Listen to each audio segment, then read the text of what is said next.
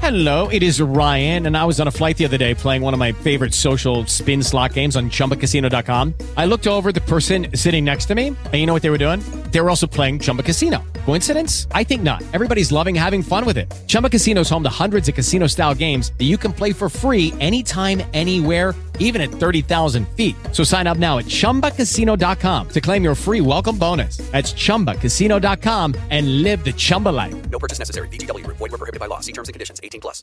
Lucky Land Casino, asking people, what's the weirdest place you've gotten lucky? Lucky? In line at the deli, I guess? Aha, in my dentist's office.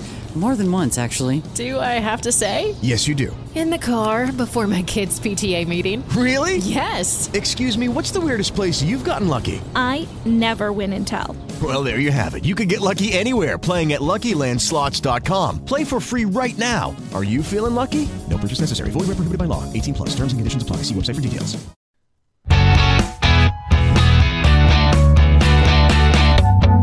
Welcome to Off the Couch, where psychology meets everyday life. I am Dr. Greg Cason. I had to look down to see. I'm Dr. Greg Cason, psychologist, and I'm here with Brian Gomez. Hi, Brian. Hey, happy Monday, you guys. Happy Monday. And we are here to talk about several things, psychological topics that really touch our lives. And this week in psychology, we're going to talk about what kind of people hide their sickness at the gym. You know who you are. Getting to an authentic yes, which is very practical advice. Because if you really want someone to say yes and to feel good about that yes, will you marry me? Then you want them to do it right. And actually, we have some good advice for you there. And then we're going to talk about the phenomenon of Looksmaxxing. This is actually a phenomenon that's happening on TikTok, and I was shocked. So we're going to talk about that and other disturbing things that men do. First of all, though, the weather. So Brian and I are located in Los Angeles, and the weather has been absolutely awful.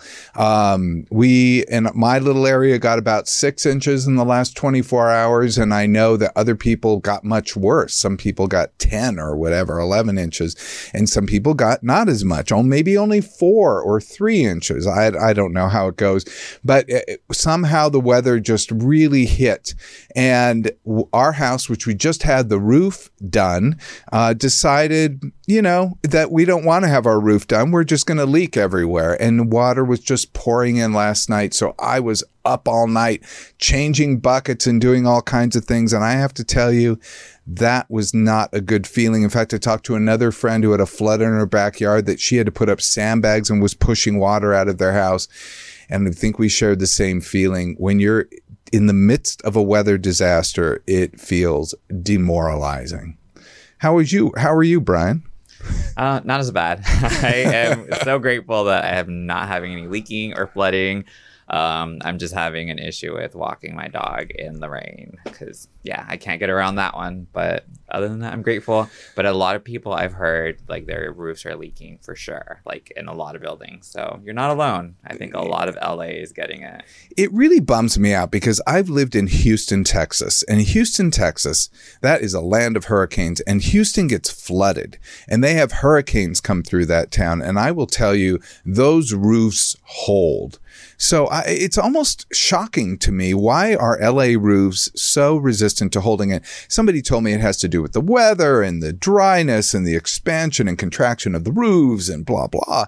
But God only knows, Houston does a couple of things right. They do roofs right, and they build for hurricanes. They also do air conditioning right. So right on, Houston. Okay, before we start talking about the other stories we're talking about, we're going to start with the news, not end with it. So this week in the news, I didn't want to talk about this. Everybody's talking about it. And I have to tell you, it's because we talked about who posts fake news. And so we talked about who did that. And lo and behold, what's the biggest story across the universe is Taylor and Travis and MAGA's fake Super Bowl plot. That is actually the name of the article. I saw it in the LA Times and I'm like, oh, shoot, I have to talk about this. Taylor Swift, if you don't know, she's a big pop star. She just won Album of the Year and Best Pop Album. She at the Grammys. And if you don't know who she is, I would say you're probably under a rock. If you didn't know, you might just be a fan of Travis Kelce, who is a football player. So now the two of them are together. He's with the Kansas City Chiefs. They're going to the Super Bowl. I mean, is this a crazy like homecoming queen with the quarterback, or I guess he's a tight end, story? It's absolutely amazing. Isn't it cool, Brian? You know, it's funny because I don't keep up with sports like that. Yeah. And I'm like, oh, I had no idea they're going to the Super Bowl. But what a coincidence. I don't know if that's just, she wins the Grammy. They're going to the Super Bowl. I hope for going to be made there for sure. Yeah. Okay. Well, but I think it's just kind of sweet, actually. Anyway, so this fake Super Bowl plot involves those two people. It also involves the NFL and the White House. Okay, I got to bring you in on this. It's called a PSYOP. And if you don't know what a PSYOP is, good for you. A PSYOP apparently is psychological operations, and they're operations that convey information to audiences to influence motives and behavior. These are used in like the CIA or something. But now it's become this popular term that we're doing all kinds of conspiracy theories, and we're saying everyone's doing a PSYOP and we're all being manipulated. We're all being like puppets on a string. Anyway, they believe that Taylor Swift is a Trojan horse or undercover White House operative. I have to read this. She's an undercover White House operative. They think the NFL engineered the Kansas City Chiefs to go to the Super Bowl in order to give Taylor Swift the opportunity to endorse President Joe Biden in the upcoming election, thereby tanking the GOP's chances because somebody has a mind of their own. I mean, that's insane. I'm not gonna help but to laugh. Oh my God. It's so insane. I can't believe anybody believes it, but apparently some people do. It's been repeated constantly on conservative news networks and radio talk shows. And the Republican presidential candidate, Vivek Ramaswamy, I think put it on Twitter, and it was seconded by Elon Musk. Oh, Elon Musk. Aren't both of those men really scared of women, though? They are scary to women. I don't know if they're scared of women. I don't know if I'd be scared I think of they're just any scary. of either of them as a woman. Well, I meant, maybe for dates. Okay, so the research, we talked about some time last time, which was research by the Harvard Kennedy School, and we talked about several reasons people share fake news. These seem to fall into these final two categories that we talked about last time, which is some people are doing it intentionally to harm or mislead others. I can't think of anything else but that. But it could be some people are doing it for what they think are good reasons because they think it will persuade or motivate people, basically persuade them away from watching the Super Bowl or paying attention to Taylor Swift and turning the army of Swifties. I don't know. I can't follow all of these things. The problem about this, and this goes into the psychological concept I want to bring everyone in on, is that basically the problem of even me and everybody else, but even me talking about this, is I become part of the problem. So when you talk about these things, you actually give them life. And we talked about last week. Do you remember we talked about that the way to put this stuff out, we talked about a study, the way to put it out is to not respond, not to like it, not forward it, not argue with it. Just report it to the platform, be done with it. You don't even, and if you're not going to do that, just delete it. Right? Yeah, no. Okay. That's exactly what we said. Here's the problem. We have two biases at work, and these tend to make people start to believe things. There's the availability cascade bias. The availability cascade bias is a tough one. I'll read it, but I could just describe it. I'll just describe it. It refers to the case of widespread beliefs that take shape because other people in our networks have been exposed to the same idea. So it's like, wait a minute. I'm hearing that from this end and I'm hearing it from this end, which is something we call reference groups. And reference groups tend to shape our ideas, whether you're in church or at work or family, whatever. These start to shape our ideas. And then it becomes subject because you're seeing it constantly and it's being repeated everywhere. That's repetition bias, which I just participated in. That's when you repeat information. The repeated information feels more true than unrepeated information. And thanks to repetition bias, the more time you hear a message, even if you're hearing that it's wrong, the more times you hear a message, the greater the number of sources repeating that message, the more believable it becomes. So just continually, you're like, that must be true. Why do they keep talking about it? So anyway. Best course of action, do nothing, don't forward, don't like, don't argue, just, here we go, shake it off. Oh my God. There you go. I know. It's the only song I know, which, my only Taylor Swift song I know. I find her a perfectly lovely person, so I guess I don't understand the hate that's directed, but she seems like a lovely human being and very talented, and obviously makes a lot of people very happy. So I think that's a good thing. And one time we'll talk about the power of music and the good it does to us. We were just talking about the Grammys before we started recording and how powerful music is. And just, I was talking about Tracy Chapman, who's one of my favorite artists of all time, and seeing her at the Grammys was an absolute thrill. So this brings me to another issue, though, what we were talking about. A friend advised me over our last show, because I talked about the Supreme Court and the effect those decisions had on women's mental health. And what I thought that was the coolest study. And especially saying the women who lived in trigger law states actually had worse mental health, worse depression and anxiety than women who didn't. And it's just this effect of this decision actually affected mental health across the nation. And a friend advised me, he said, do not talk about politics because that will turn off everyone. And I was like, I don't want to talk about politics, but it was a cool study. I mean, I don't know how we can not talk about real life. Remember, we're talking about how psychology meets everyday life. We're talking about psychology for everyday life. It is psychology all around us. And we talk about our environment, and and politics shape our environment, which then causes to act differently in different situations. So I don't know how I don't talk about something when I see a cool study that really tells us about something.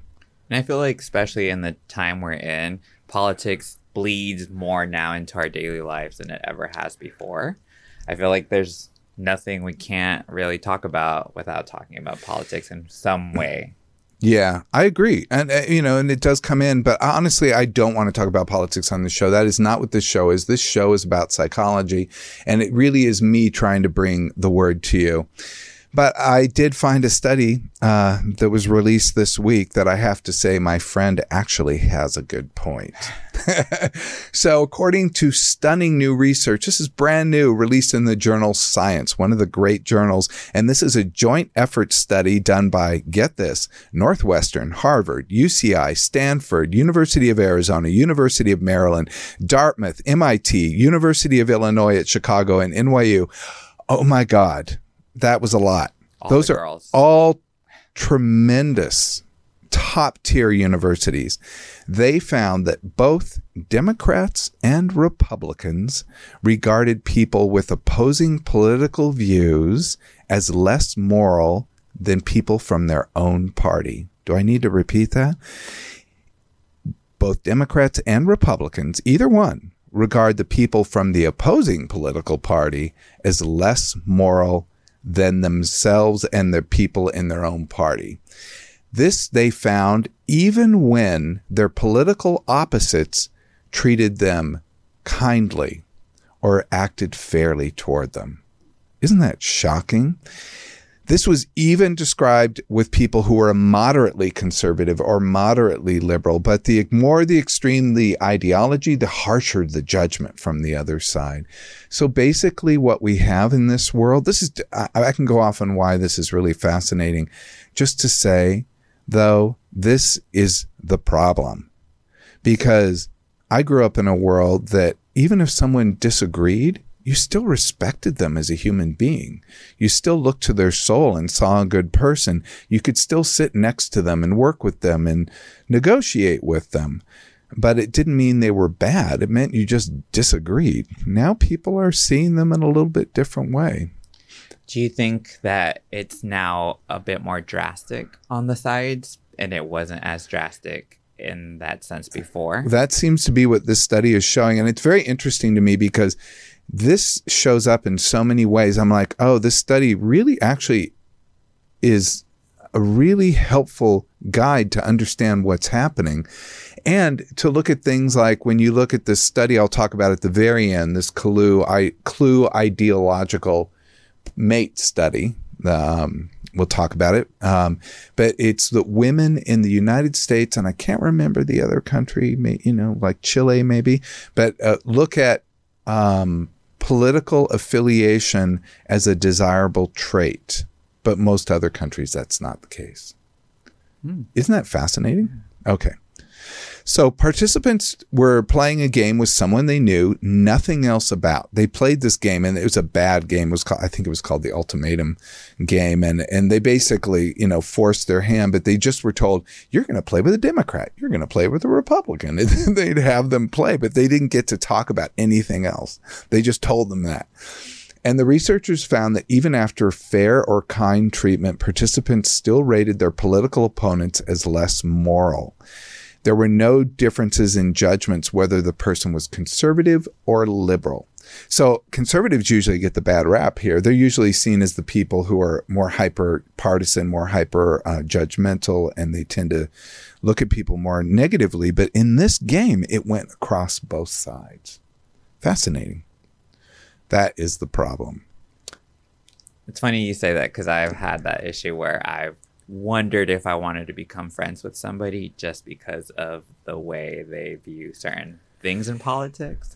And yeah, sometimes I still wonder. Here's my advice. Absolutely.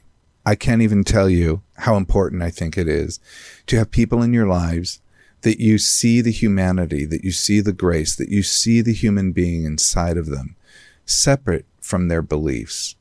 And even if you want to, you can be curious about their beliefs and kind of understand them as human beings.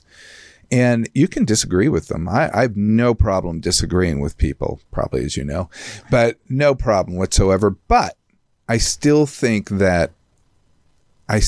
every person deserves dignity, and every person can be a great friend or a great family member, So I can't think of all the people I would cut out of my life if I only had to pick a political side.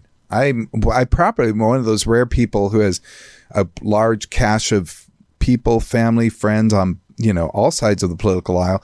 And I remember PBS did a study years ago that said 3% of people, only 3% of people will consume news from both liberal and conservative media sources. So I'm like, what? But I'm one of those rare ones, I guess. Okay, so what kind of people? This guy. I saw this great. I don't even know where it is. I saw this great article at the New Yorker. It says, I'm sick all year round, but I'm also ripped. Meet the coughing guy at your gym. You know him, Brian. I hate him already. Wait, but is he you? No. Wait, is this quote familiar? I sneeze on all gym equipment from January to December. My immune system is shot because I constantly go from cold workout area to mildewy sauna-like bathroom. I could end up in the hospital despite all the liquid death I drink. But more important is that all in the fact that I'm ripped, yoked, jacked, and swole, brother, and I'm not going to stop now because you might catch what I have. And boy, then I see this great study. How about this? So wait, have you ever hid sickness at the gym? No, I think that's gross. And no, I'm kind of germophobic with the gym when I hate when people cough without even coughing into their shirt. Where I'm like, bro, it's still spreading if you're just going like this. I'm sorry to everybody that does that, but that's still going to get around. And I used to be someone who would push through anything. I'd push through and go to school, push through and go to work. And a lot of it when you're young and you have to work, you kind of have to go into work and you feel like you don't have much choice in your life. And, I would just go all the time. But then I started working in hospitals and I started realizing, oh, this is not good. People get really sick. And I actually had to deal with some major things in my life. And I think that retrains you, that you do not ever want to share something. And I did get a contagious illness once that was so serious. I was out for months. So it was a bad one. And I think you know me well enough that like I don't really get sick like that. It's weird. You're lucky. Lucky, but I try to take care of myself so bad because I hate getting sick. I hate feeling sick. So yeah, I try to avoid it as much as you can. Drink water, y'all. So University of Michigan did a study, great, and they published it in Journal Psychological Science. Great stuff. And they found it's not just gym, it's the work, it's school, it's parties. This study was done by 2 doctoral students, and I've talked about it again. Doctoral students at it again. They are the ones producing this research because they need to produce their dissertations, and they do some very cool stuff. And this is how we get so many cool studies out there that you never would have, because they're not funded. These people just kind of create these out of thin air, and then they do these studies. So they analyzed data from 10 studies of illness and disease concealment in more than 4,100 U.S. university students, healthcare employees, and other workers. They found that 75% of participants reported concealing illnesses in interpersonal interactions, possibly placing them in harm's way. 75%. But the more shocking number was healthcare workers. 61% covered up illness. Oh, I feel bad for the healthcare workers because I feel like they're just surrounded by diseases in the air. Oh, yeah. And I guess I was going to say, did you have to do those apps? But I guess I did when I worked at UCLA Hospital. We'd have to do this app. You'd have to every day say, during COVID, I got this symptom or this symptom, and then they'd be like, stay home, get tested, then you have to report back, and you have to go get tested, and it's a big old ordeal. And those apps were such a pain in the butt. And I could see how people would perhaps say, I know how to answer this so it doesn't make me do 18 errands. So 41% reported misusing those apps, those screeners, in attempt to conceal illness. The other thing I'd have is I have allergies. I have really bad allergies. So I'm always having a runny nose. So that is just a pain in the butt, I have to say. And during COVID now, everyone's like, what's going on? But everybody thinks you're sick just because you have a runny nose. I know, and I always have a runny nose. I deal with the same thing. Even if I get nervous sometimes, it'll start running. And I'm like, ah. Yeah. Oh, mine's running right now. Okay, so motivation, social, wanting to attend concerts or parties, achievement-oriented, completing work or school objectives. I tend to fall into that category when I've done it. Very few participants mentioned work policies like a lack of time off. So people who are gig workers and stuff, they don't usually mention that is the reason they might go in. That's just interesting. The concealers trade off risks to others in favor of their own social goals. And it was found, and this is something I know, and I've educated clients about this, when you're ill, your decision-making is kind of screwed up, and people make very bad decisions. So the study found healthy people predicted that they would be unlikely to hide their harmful diseases, but actively sick people reported high levels of concealment regardless of how harmful their illness was to others. And that just shows that when you're sick, you're insensitive to how spreadable and severe their illness is to others. How about that? So the next one, I thought this was an extremely practical study, but you're going to have to go with me on this because this probably doesn't seem like the sexiest study, but I thought this was sexy. It's getting people to an authentic yes. Employees and friends benefit when they agree to requests freely rather than feeling pressured or coerced. Oh, that's not like a finding. That's just a real thing. I'm reading it the wrong way. So it can lead to resentment and backlash. So if you ask someone to do something and they say yes, but they don't really want to, they're going to feel resentful, don't you? Yeah. I know. Always. Ugh. And I still do it. Everyone does it. We'll see in the research, everyone does it. Okay, requests are inherently difficult to refuse, and we've talked about how to say no and the impact of saying no on previous podcasts. So it was just really interesting that this study came up too. Previous research focused on people's reactions, as we said. So people tend to overestimate the social consequences of saying no. But you want to answer somewhat honestly, but tell me, Brian, what about, if someone gives you a new duty at work that you really don't want to do? Oh God. How about, I'm already upset. I can just picture it. How about when someone asks you to feed their animal while someone is away? That I don't mind if I can remember to do it when they tell me to do it. Yeah. But unless it's outside the bubble and I'm having to go over the hill during traffic hour and I'm yeah. Or picking somebody up from the airport at LAX. Yeah, that was my next one. That's the one. Taking someone to the airport, picking someone up to the airport.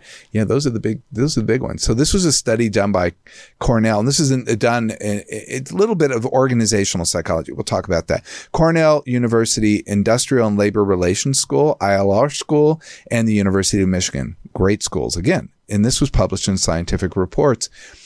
And this was another doctoral student. This is based on two different studies. It's conducted through, we talked about the ILR schools, Experimental Psychology and Organizations Lab. Organizational psychology, it's this field I love, and I will talk about it. It's really how psychology impacts organizations. So it's basically business.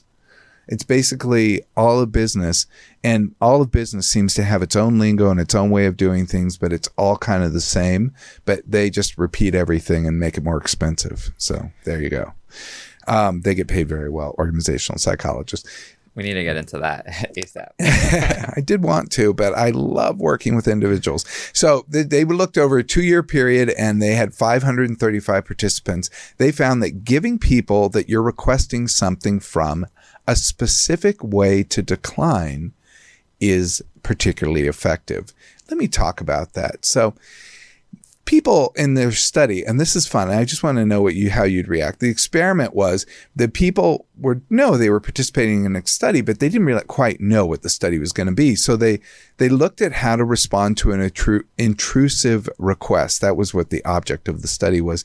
So the study participants didn't know, and they were actually gotten into this room, and they were standing there, and the experimenter says, I'll need everyone's cell phone, but you have to turn it on first, and I'm going to go outside and check something on it, and then I'll come back.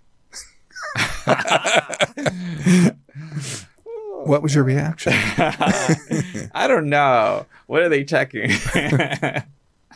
So they did two different conditions. One is called the right to refuse condition. They told them they could say no.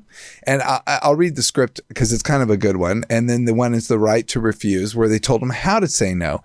Both scripts were almost identical except for one little piece. So I'll just read one, which: before we begin the study, can you please unlock your phone and hand it to me? I'll just need to take your phone outside of the room for a moment and check for some things. I love that vague some things. As a participant in a research study, you have the right to refuse at any time. And I will tell you more about your right to refuse if you choose to, which of course that's like reading Apple's terms of agreement. Refusing will not affect your payment or participation in the study. If you would like to refuse, you may do so now. Okay. Would you do it? You'd be surprised how many people. I'm going to come back. It depends. The only difference the other did is they went through that same spiel, but then at the end they said, if you would like to refuse, you can let me know now by saying the words, I would rather not, or no thank you. So that's the how to refuse group. They told them how to say no. Say I'd rather not, or no thank you. So after delivering the script, they held out a small basket. They waited for the research participant to hand over their phone. Okay. I thought about this and I thought, you know what? If I were participating in research, I kind of go for it sometimes. So I could see myself saying yes and then like biting my nails. But I'd be more nervous about a a friend looking at my phone than I would a researcher. A friend, or then I would think like, wait, is this like FBI or something? Am I going to jail for something? I know. That they're looking through my phone To check for some things. So here are their surprise findings. 83% were in the right to refuse condition. They said you cannot do it, but they didn't tell them how. They just said you can refuse. 83% turned their phones over. 83%. But in the how to refuse condition, they did not find much of a difference. 78% how to refuse. They turned over their phones. People turned over their phones. Here's why things are different in those groups. Telling participants how to refuse led participants to feel freer to refuse. So they said when they took this little survey after, they felt more free to refuse, which allowed them to say yes and turn it over and not feel resentment or fear. Like they're like, okay, I know how to refuse. Okay, I'm going to turn this over. So when you know you just have the right to refuse, you're often kind of baffled because you're like stuck. What am I going to say? I don't know. No one else is saying anything. That's another study we'll talk about. But you feel more genuinely able to make a free choice. No, yeah. After you said the second one, I was like, oh, okay. I felt something like lighter where it wasn't that heavy to be like, oh my God, do I give my phone or not? You know? So maybe it does have something to do with that. It seems when you give the word. So I can just see the next wedding proposal now is going to be, will you marry me? If you'd rather not, say I'd rather not, or, anyway. But it will lead to a more accepting. Yes. Okay, so let's talk about men. I hope when you're going to ask someone to marry you, I hope that you know already the answer. There's no chance of no coming. So let's talk about men. There is a disturbing new trend on TikTok. I don't even know what to say, you guys. I don't even know what to say. This is a trend on TikTok that's targeting vulnerable young men. It's called Looksmaxxing, which is maximizing one's looks. Sounds okay so far. I mean, you want to look good, and that's fine. But let's talk. This is aimed at young men and boys who want to change their appearance and gain social acceptance. They are directed to rooms where they're instructed to upload photos of themselves in exchange for advice. What? Like somebody critiquing them it on their sounds picture? Kinky, if you ask me. I mean, I don't know. I bet there's someone there who's like, somebody's enjoying this. Creeping on those, but yeah. So this starts with something called soft maxing. All the words have maxing. The words just sound inappropriate. One doesn't, but yeah. Yeah. So soft maxing, which actually sounds pretty good to me. It's like teeth brushing, teeth whitening, removal of face and body hair. I mean, it sounds like general hygiene stuff. I'm cool with this.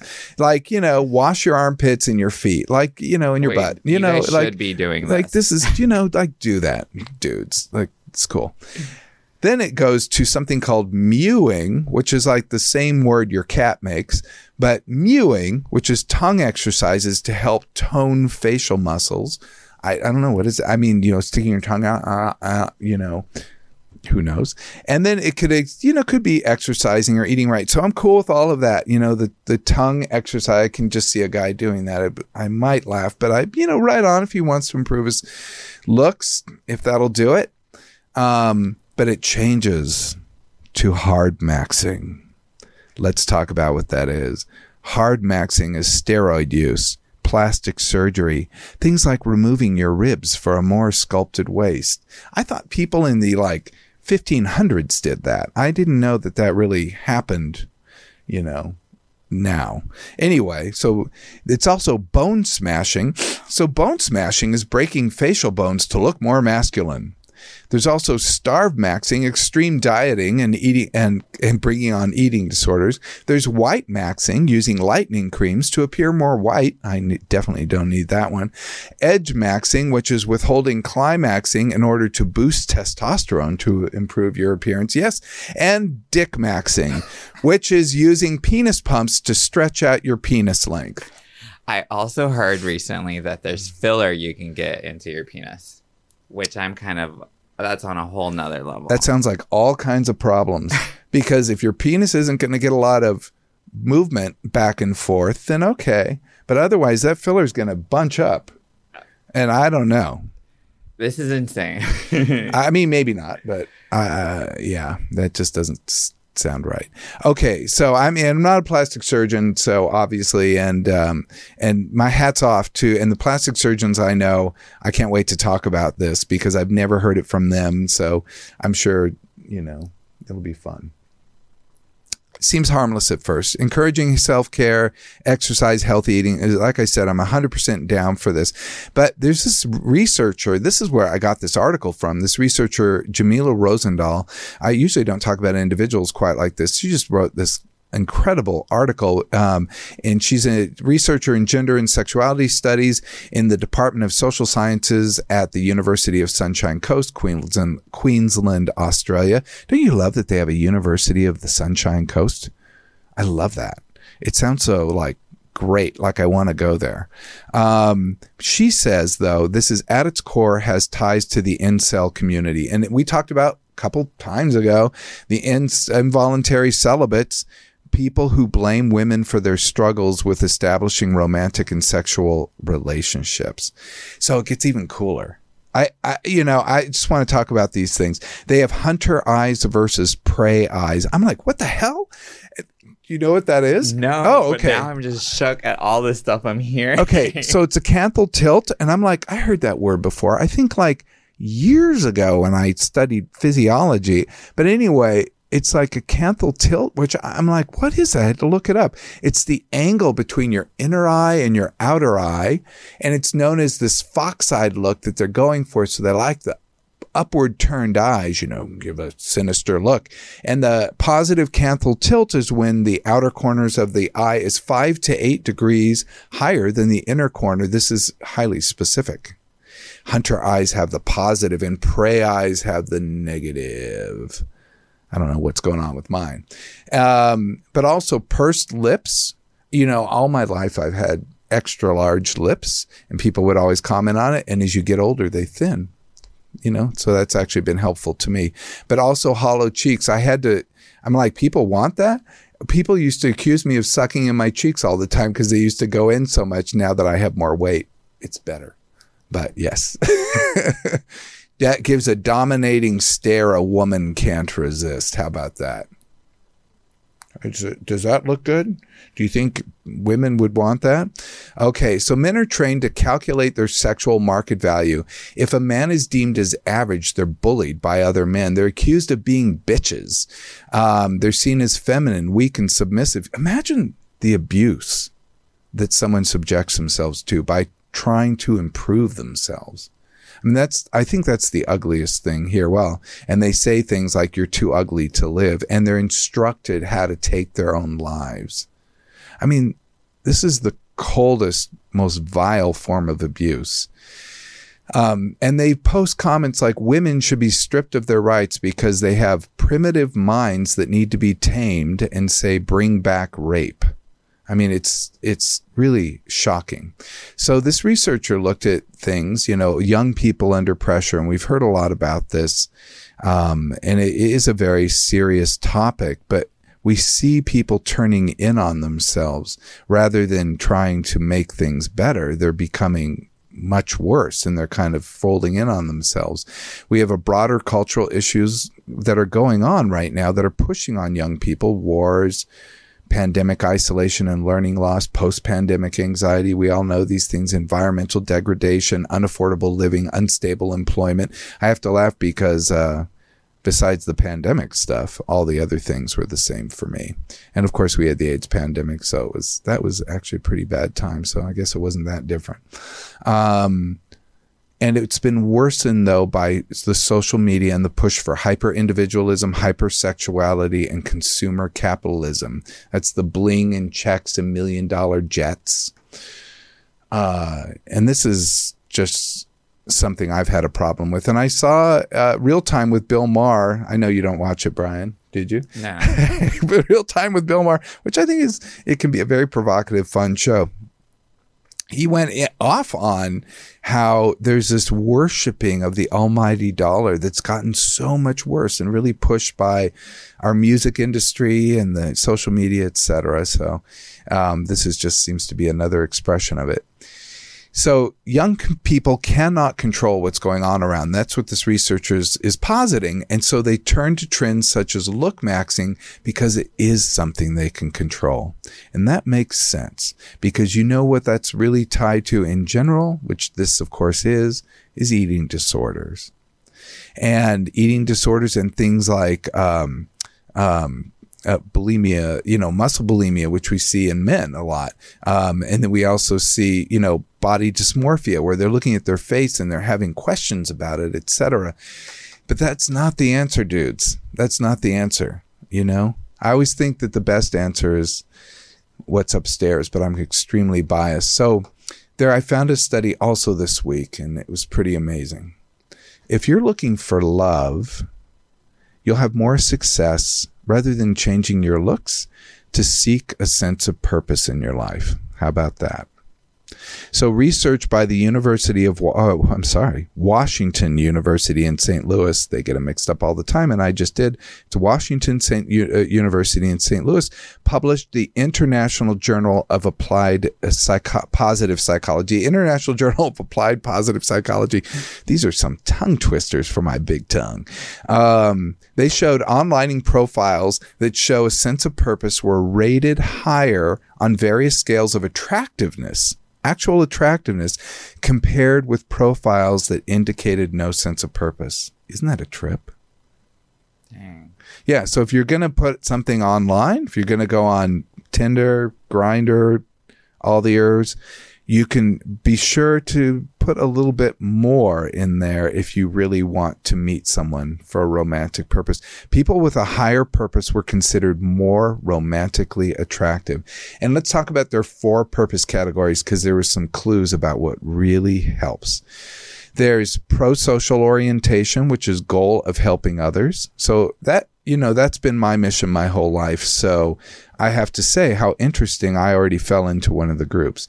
There's relationship orientation, which is goals of family and finding a partner. There's financial orientation, which are goals of financial security. And there's creative orientation, which is goals focused on creativity and originality. Pretty cool, huh? Makes sense. So people also rated profiles higher if they shared the same purpose orientation. What's interesting to me is, what? I actually am attracted to people who have purpose, but you know what the one I'm attracted to? Do you know, Brian? Laugh, like somebody with like a good sense of humor. Oh my God, good sense of humor, top of the list. Okay, but that wasn't on here. Sense of humor orientation wasn't on here, but kind of. Creative orientation. People focused on creativity and originality, like people that are grappling with things, and it can be anything from intellectual to artists to musicians. I just love people who create. To me, it's cool. It's the coolest thing in the world. Creating is kind of like magic that you make in our little world. Absolutely.